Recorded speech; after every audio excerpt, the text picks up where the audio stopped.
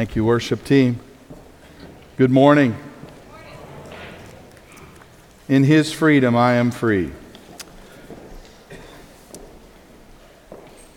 If you'll turn in your Bibles to Matthew chapter 11. As you do so, I believe Pastor Zach will say more about this when he gets to the prayer time, but there is a group of people right now praying with Melissa Mayers at the hospital. Please pray for them and pray for Rick and Melissa in this difficult time. God will manifest Himself, grace and peace will come, and we are still praying that God would work a miracle if He sees fit. Matthew chapter 11, verses 28 through 30, a familiar passage by now, no doubt. Come to me, all who labor and are heavy laden, and I will give you rest. Take my yoke upon you and learn from me. For I am gentle and lowly in heart, and you will find rest for your souls. For my yoke is easy, and my burden is light. Let's pray.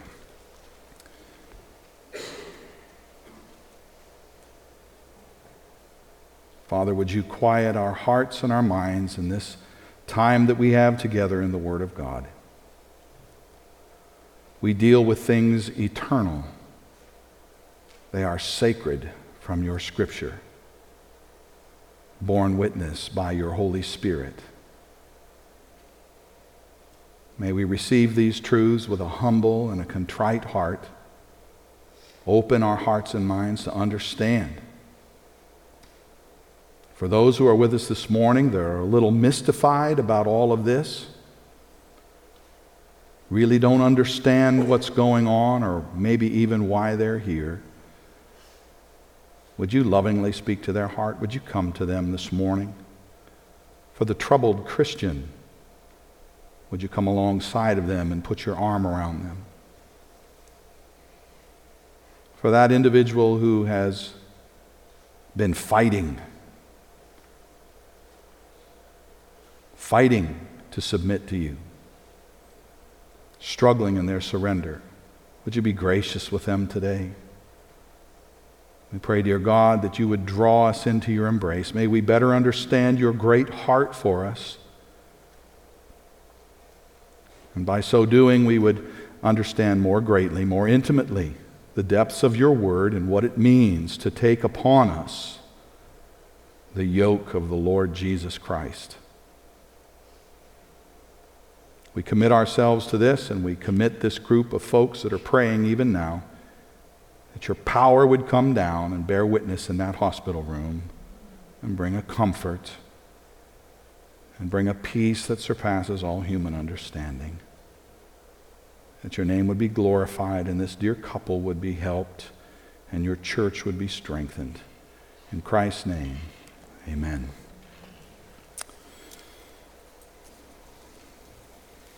As I was considering this passage of Scripture back, it was Easter time is when it was. Pastor Zach had said, Eric, this is going to be your section, and I was grateful for it, but it prompted all sorts of questions in my heart and mind, because I confess I've had plenty of confusion about this yoke throughout my Christian life. But a passage came to mind that was revealed, of course, as it often is at Easter time, from Luke chapter 24 and verse 27, where Jesus has been walking with these two disciples on the road to Emmaus. He enjoins them on this journey, and he questions them, and upon finding out their sorrow and the reason for it, he upbraids them, he rebukes them for their lack of understanding. And then we get this great verse that still just causes a tingle to run up and down my spine. I am just so blessed by verse 27 of Luke 24 that says, "And beginning with Moses and all the prophets, he interpreted to them in all the scriptures the things concerning himself.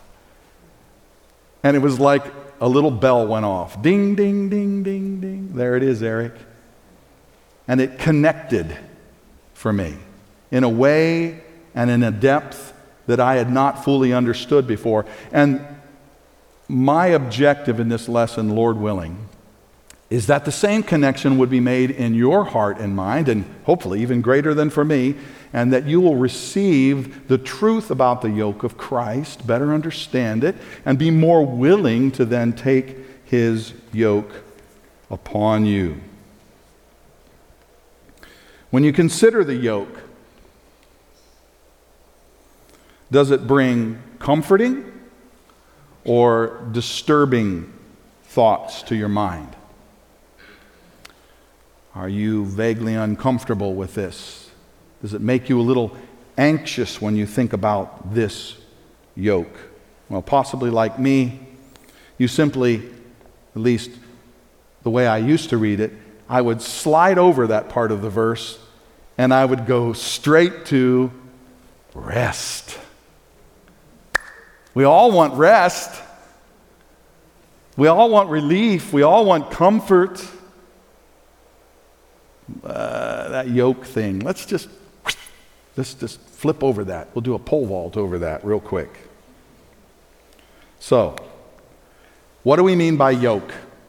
Well, I'm going to quickly give us a literal and a figurative definition of yoke. Some of this stuff any of us could quickly find in a dictionary, and I'll go there for sake of clarification. But basically, literally, it is an instrument made of wood designed to comfortably fit over the necks of mostly two-field oxen without chafing them for the purpose of most efficiently plowing a field. Merriam-Webster dictionary says that a yoke is a wooden bar or frame by which two draft animals are joined at the head for working together. It's an arched device formerly laid on the neck of a defeated person. Interesting to think about these various definitions for yoke and what implications that may have for us. So think a little bit below the surface as you hear these. It is a frame fitted to a person's shoulders to carry a load in two equal portions. We've all seen pictures of this, and there's this yoke that goes across the shoulders, and there's a heavy bucket filled with water, and ultimately you want them both to be filled equally so you're not tipping over and falling over. A bar by which the end of the tongue of a wagon or a carriage is suspended from the collars of the harness. It brings a more equal pulling of that vehicle. And among other things, a crosspiece on the head of a boat rudder, and it's also references an airplane control operating the elevators and the ailerons. All of those are definitions for the word yoke. Now, Vine's Expository Dictionary says that it serves to couple two things together. Firstly, a submission to authority, or of bondage.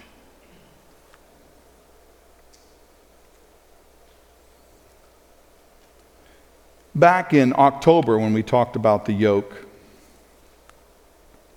we made mention of the rabbinic yoke of Torah, the first 5 books of the Old Testament, or the yoke of the commandments, the Moody Bible commentary says. So, in other words, it's a body of knowledge or teaching that you yoke yourself to. And that's going to be very important for our understanding as we go ahead. I did some searching. I took a copy of the ESV Concordance, and I decided I'm going to look up every reference to the word yoke, yokes, yoked, or yoke bars, interestingly as well. There are 68 references to those terms, mostly yoke, in the ESV Bible. Of those 68 references, 16 refer to literal wooden yokes that were used for animals. Interestingly, there were 2 references to the prophet Jeremiah wearing a yoke as an example to the nation of Israel. Jeremiah was the weeping prophet, and God, we might as well say it. From a human perspective, God abused this poor prophet. Of course, he's blessed and he's at home with the Lord and he's comforted.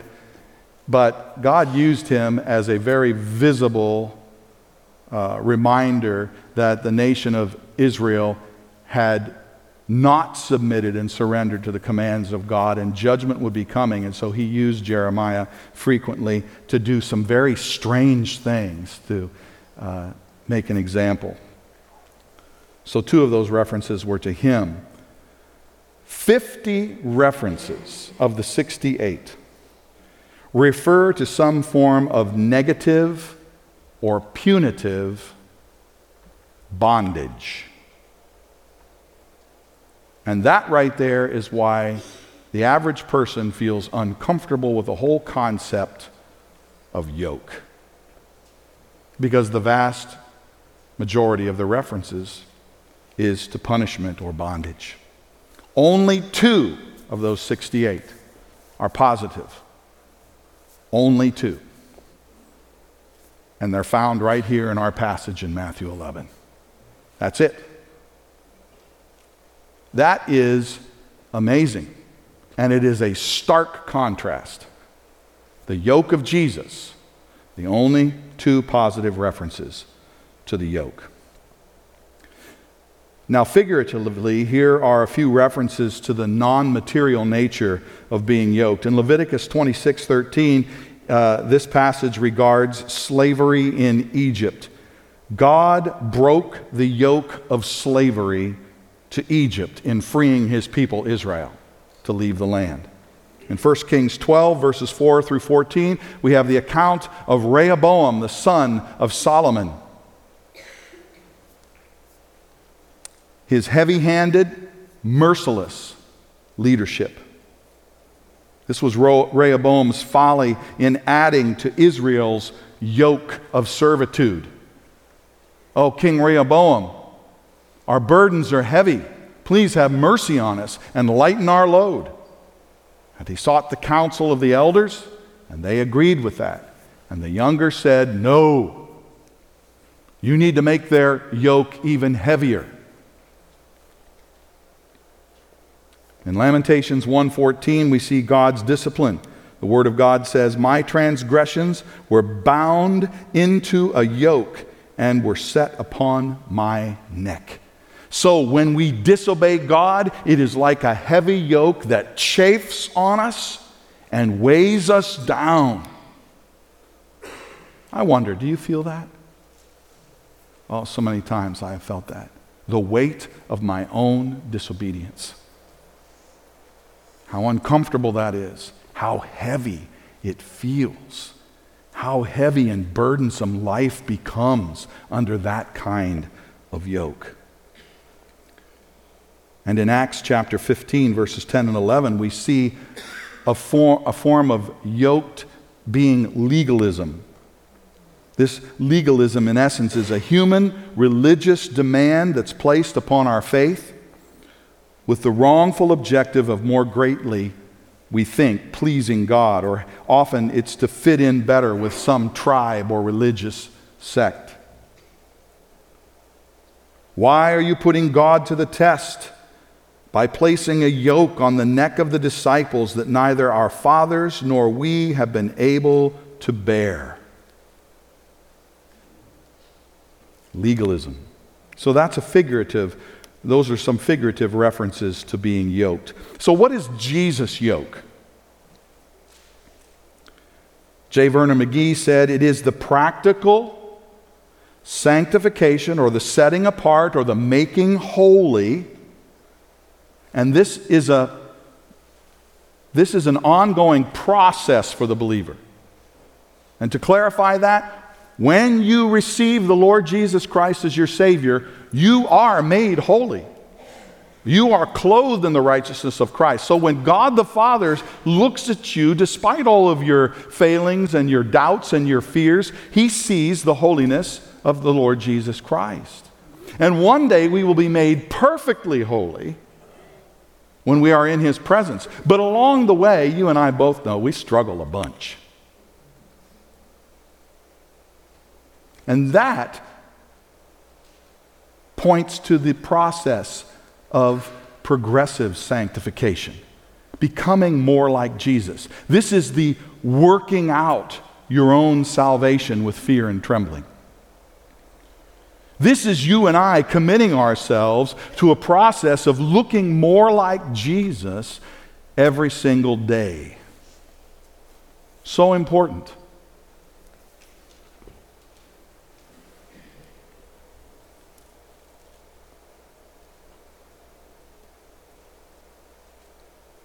Augustine, the great father of the church, one of the great fathers of the church, said that the foundation, indeed the lowest foundation of being yoked to Christ, is humility as we learn of Christ's nature. Much could be said about this. Really, a whole sermon could be preached on the essence of humility and how important it is as a foundational approach to Christ. Stop and think about it. You try to yoke an animal that has no humility, and it's bucking against you, and it's running away. You can't get the yoke on it. You're going to have troubles. And in the same way, we need to humbly submit as we learn of Christ's nature. The yoke can ultimately be none other than the fullness of the life and teachings of Jesus Christ. And this really is the heart of what we're going to talk about today. To come under Christ's yoke is to surrender yourself to His lordship in all matters. To strain against or refuse His yoke is to show that we do not truly love and trust Him to do what's best in and through us. And believe me, I understand how hard it is to surrender ourselves to some hard truths in this life. I would choose anything but that, Lord. Please don't make me do that. And we try to find a way around it. You know this feeling because you've done it. I know I have done it multiple times. We try to skirt around the issues. But by doing so and not trusting that He loves me more than I love myself and He truly knows what is best for me, I am showing Him that I don't love Him and trust Him when I will not receive His yoke.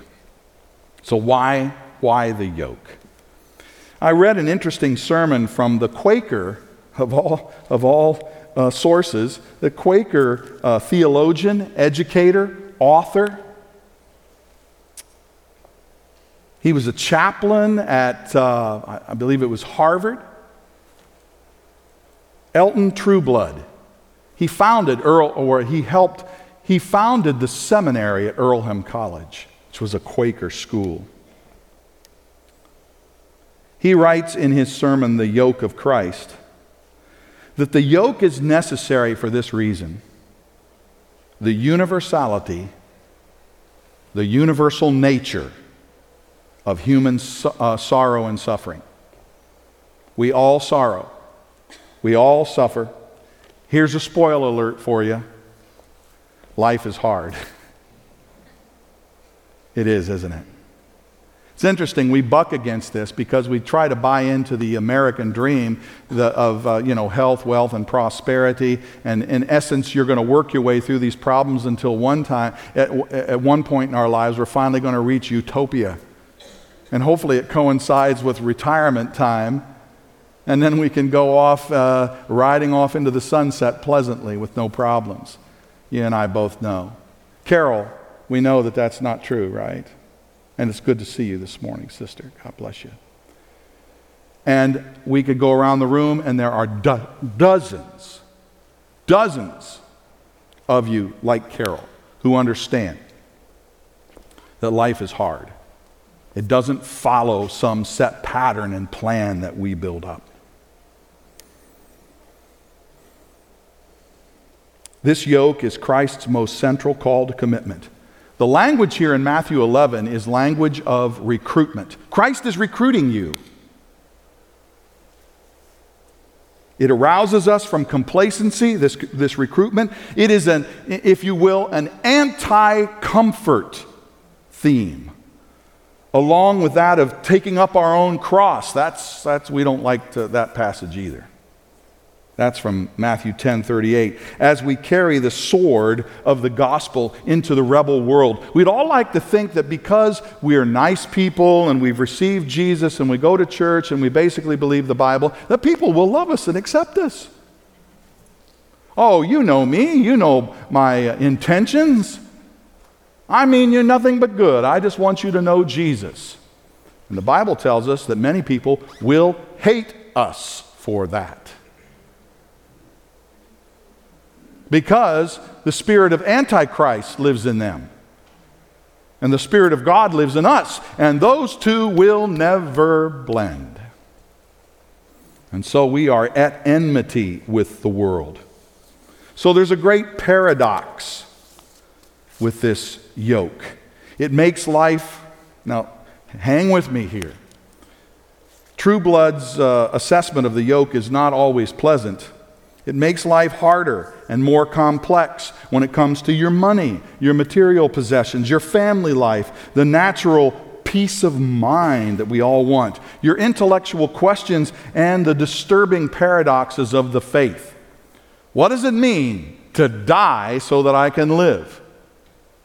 To give so that I can receive? There's all sorts of paradoxes in the Christian life that just don't make sense, and they don't work in the world's system of thinking or in their economy either. You mean I have to humble myself and be a servant of all to be great? Yes. That also means you may end up being a servant in your corporation or company or in your family, and you will never be properly recognized for who you are and what you've done. And coming to a place of contentment and acceptance with that role, because we are not home yet, is something that all of us have to do battle with. It's interesting that Christ calls us to rest by at the same time calling us to the ultimate symbol of toil, a yoke. Really, Jesus? The preaching of rest alone, True Blood says, is heresy. So if you hear somebody say, hey, it's all sunshine and rainbows if you come to Jesus, as long as you give this much money or do this for the church, that kind of a thing. The preaching of rest alone is heresy, and the preaching of disturbance alone is heresy. So if all we do is place demands on people and push them into things and tell them that they have to meet this standard without the rest, then that's a heresy as well. Comfort often does not come quickly, but it ends up strangely being the byproduct of trial and pain. That's why, as I prayed earlier from the Word of God, Lord, give us the peace of God that surpasses all human understanding. Let it guard our hearts and our minds. The Christian answer lies not in the achievement of an easy conscience, but in the achievement of new life. Do you long to be transformed, to be made different, to look more like Christ, to sense His presence more nearly, to receive power to do the work of God? That's what it means to be a new creation in Christ. While the primary Old Testament connotation of the yoke was evil, it was bondage for the most part, Christ picked it up and gave it a new, liberating significance. Trueblood went on to say that Christ's offer of peace was through the acceptance of new responsibilities, and that His offer of rest was through the voluntary sharing of new toil. He did not say that He Himself would remove burdens. What He did say was that because His yoke was perfectly fitted, His own burden seemed light.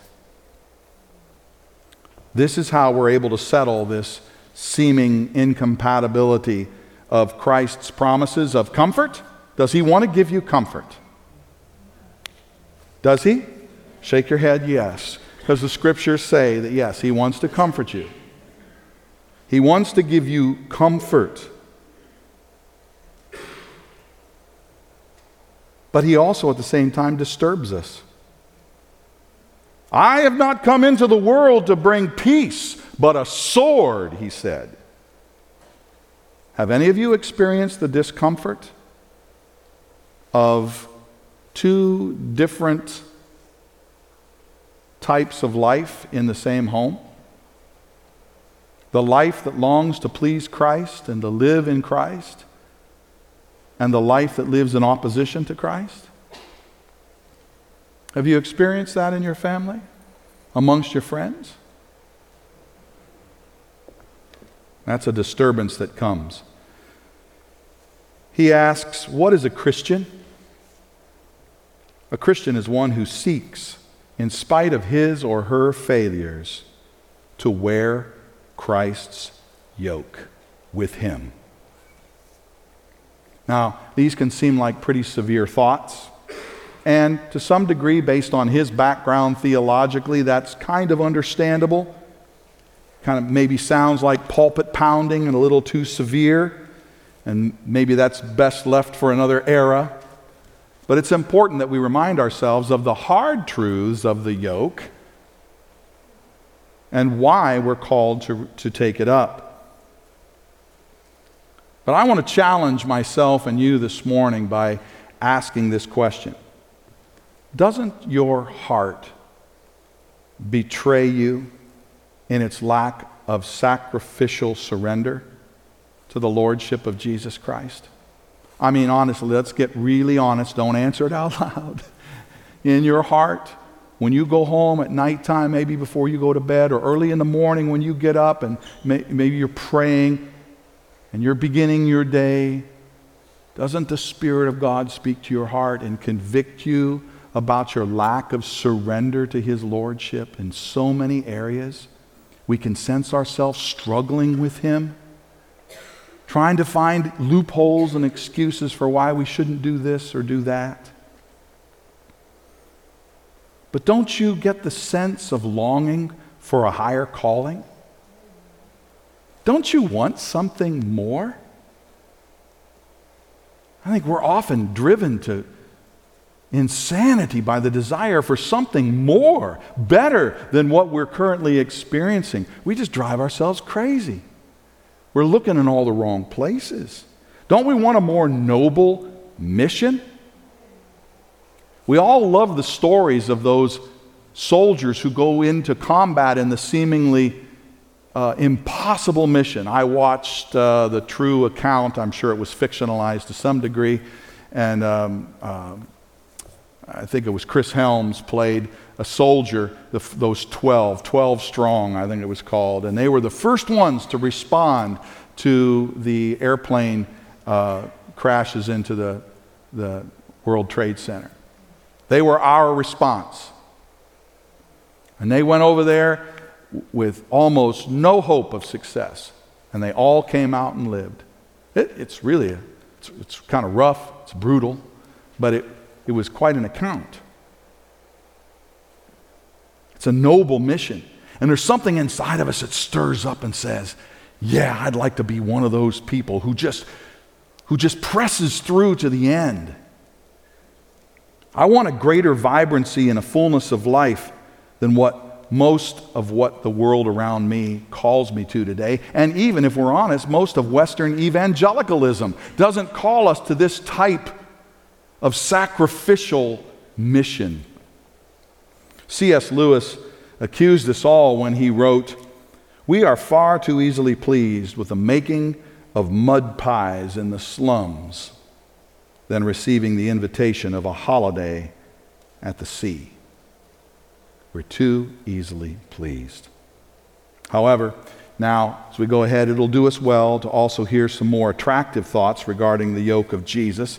Now, I know Pastor Michael has been encouraging many people, as have I, to take up a copy of the book by Dane Ortland called Gentle and Lowly. It's an impactful book.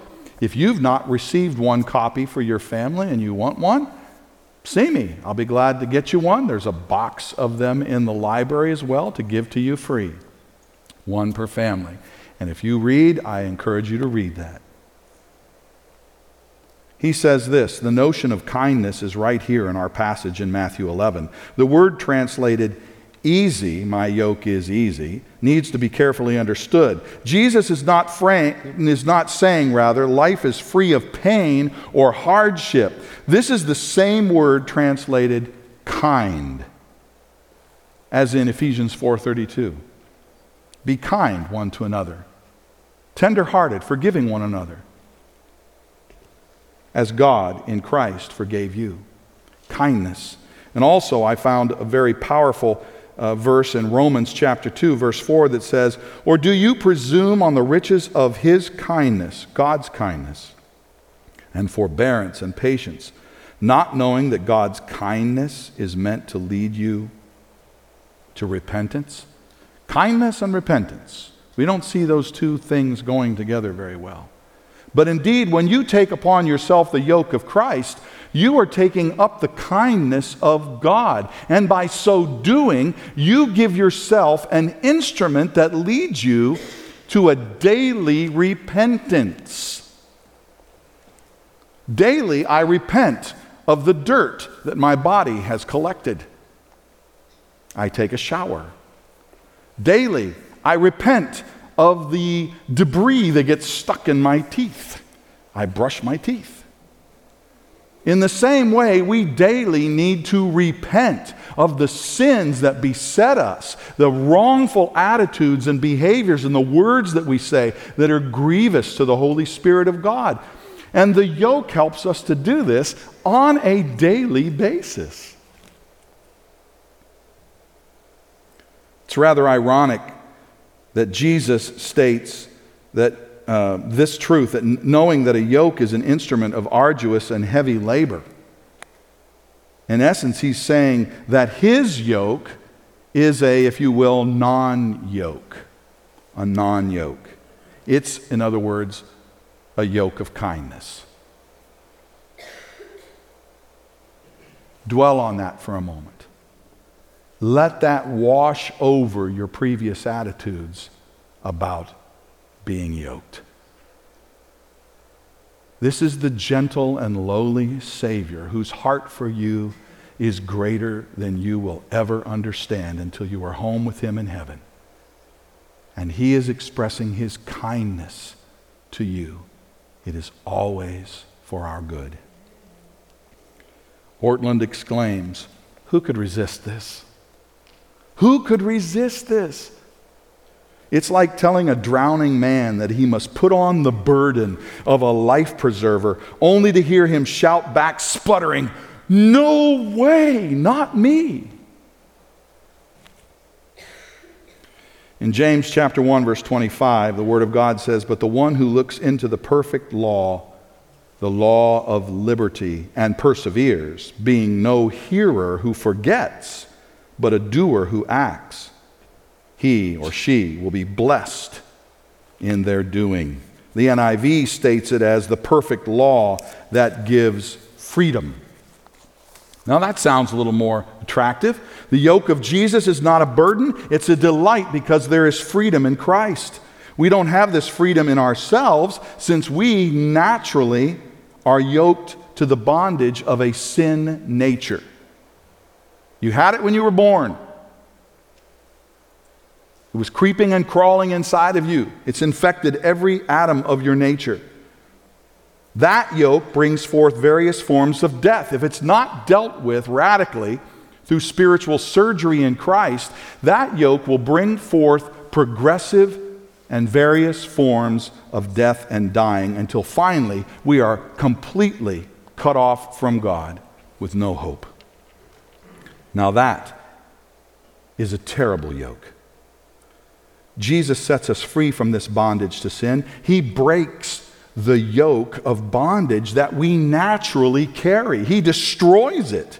Then he calls us to his yoke in replacement, which by comparison is infinitely easier and allows us in yoke partnership with him to become the people that we're meant to be. See, I hold to this premise. Christ is the one who restores our true humanity.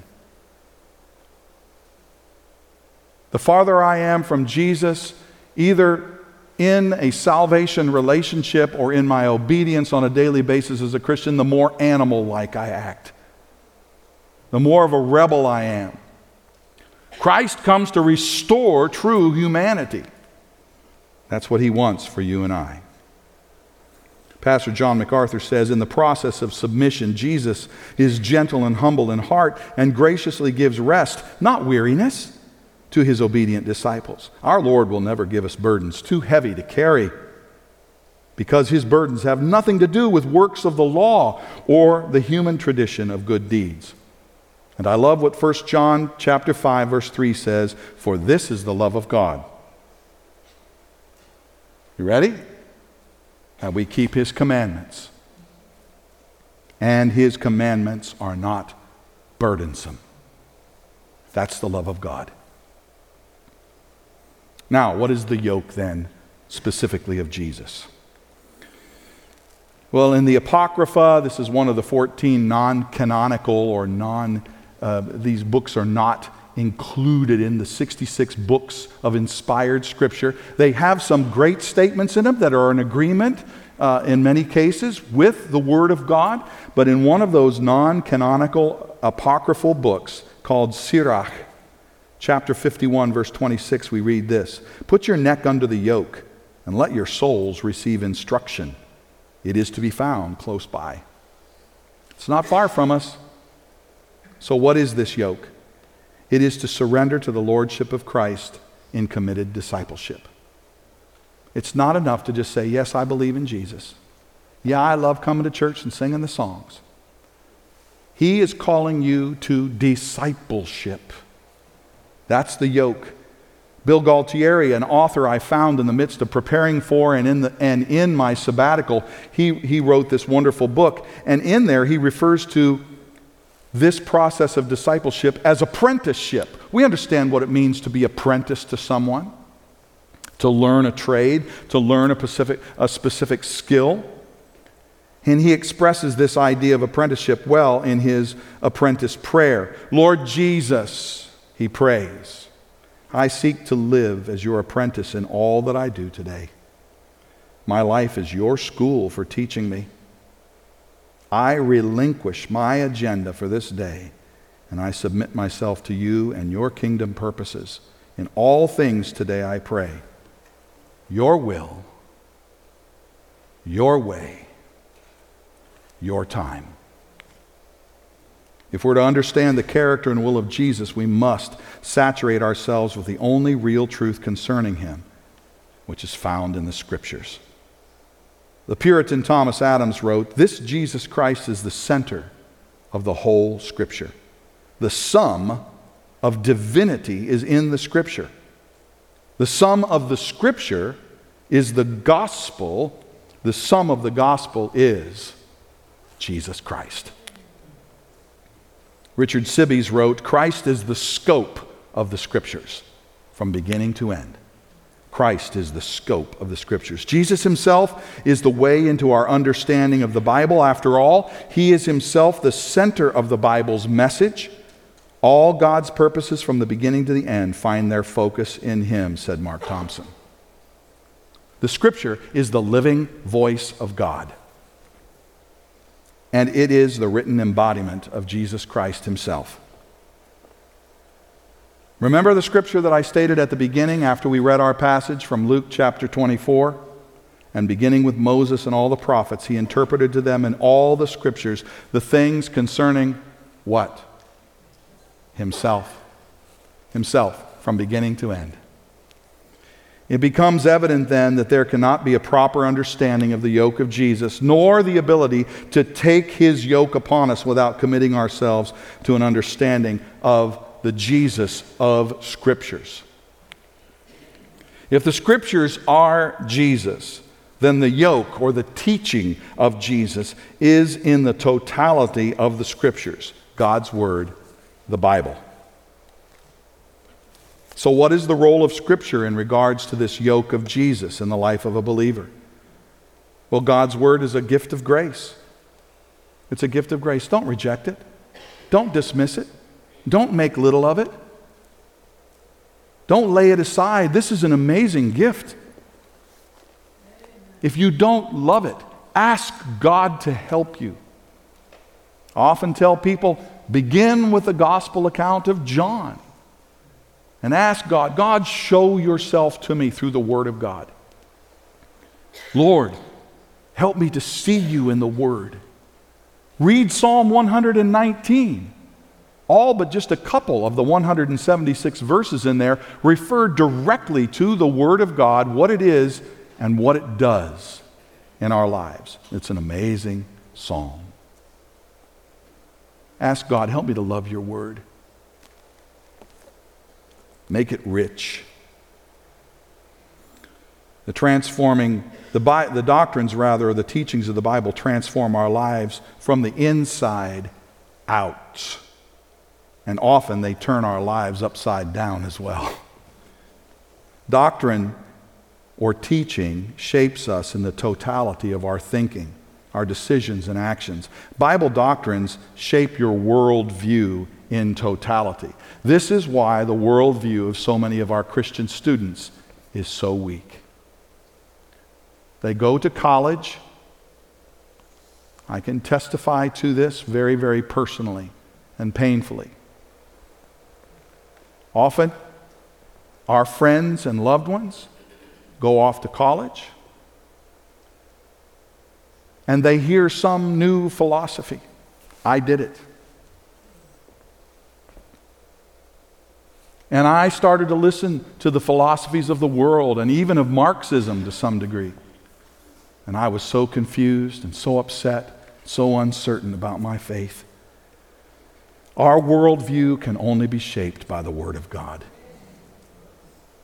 And it will be in opposition to much of what the world has to say. Prepare yourself. This is part of the yoke. 2 Timothy 3:16 and 17 says, all Scripture is breathed out by God and profitable for teaching, for reproof, for correction, and for training in righteousness, that the man or the woman of God may be complete, equipped for every good work. What is this teaching?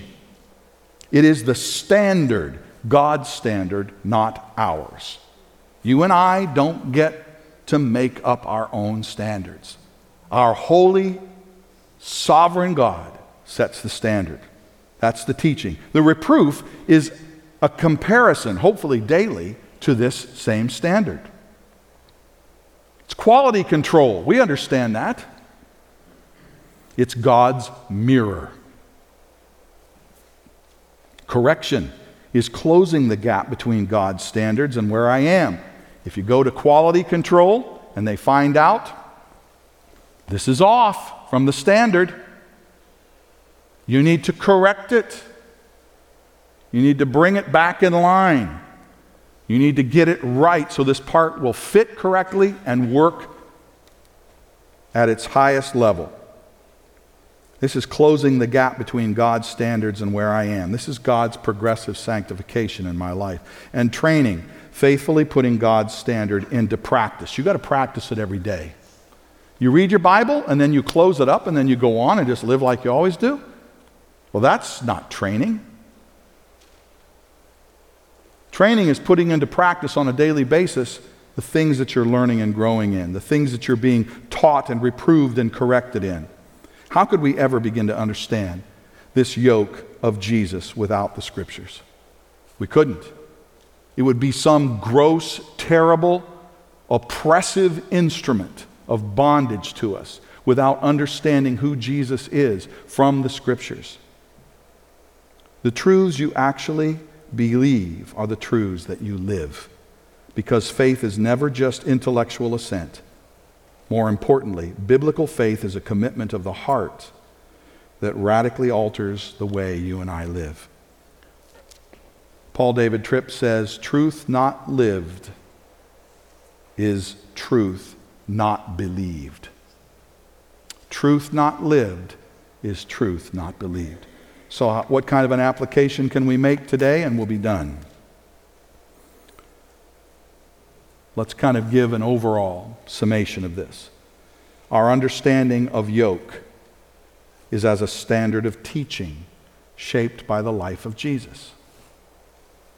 That's our understanding. Our proper understanding of yoke is a standard of teaching shaped by the life of Jesus Christ. Secondly, there is a critical difference between the yoke of Jesus and any other. I have taken up the yokes of religious expectations and demands. It is heavy. I have taken up the yoke of the world's view. It is oppressive. When I take up the yoke of Jesus, I find it to be infinitely easy in comparison. The yoke of Jesus brings freedom. Any other yoke will bring bondage. Mark it down. Even though it may feel wonderful at first that I'm part of this group or I'm doing this, I'm meeting all these expectations, I'm an overcomer, I triumph in the work world. You are taking a bondage on yourself that will come to roost at some point, and it will be painful.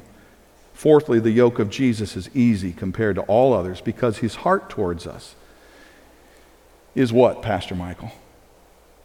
What's Jesus' heart to us? Gentle and lowly, right? Just like you've been teaching your students. It's gentle and lowly. To be in Jesus' yoke is to be his apprentice. Since Jesus is the source and center of all scriptures, his yoke cannot be fitted on you apart from the doctrine or the teaching of Scripture. And that's the Old and the New Testaments. The scriptural yoke of Jesus will transform you. And I'm done with this. Have this mind among yourselves, which is yours in Christ Jesus, who, though he was in the form of God, did not count equality with God a thing to be grasped, but emptied himself by taking the form of a servant, being born in the likeness of men, and being found in human form, he humbled himself by becoming obedient to the point of death, even death on a cross, and to not be conformed to this world, but be transformed by the renewal of your mind, that by testing you may discern what is the will of God, what is good and acceptable and perfect. Let's pray. Father,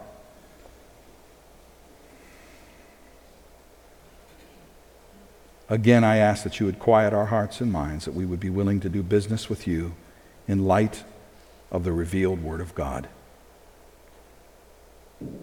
Help us to repent, to turn away from, to lay aside, to repent of our lack of humility, to value and surrender to Jesus' yoke. We thank you and we praise you that the totality of Jesus in all the Scripture and his gentle and lowly heart is inviting us into his kindness. And we ask for your help.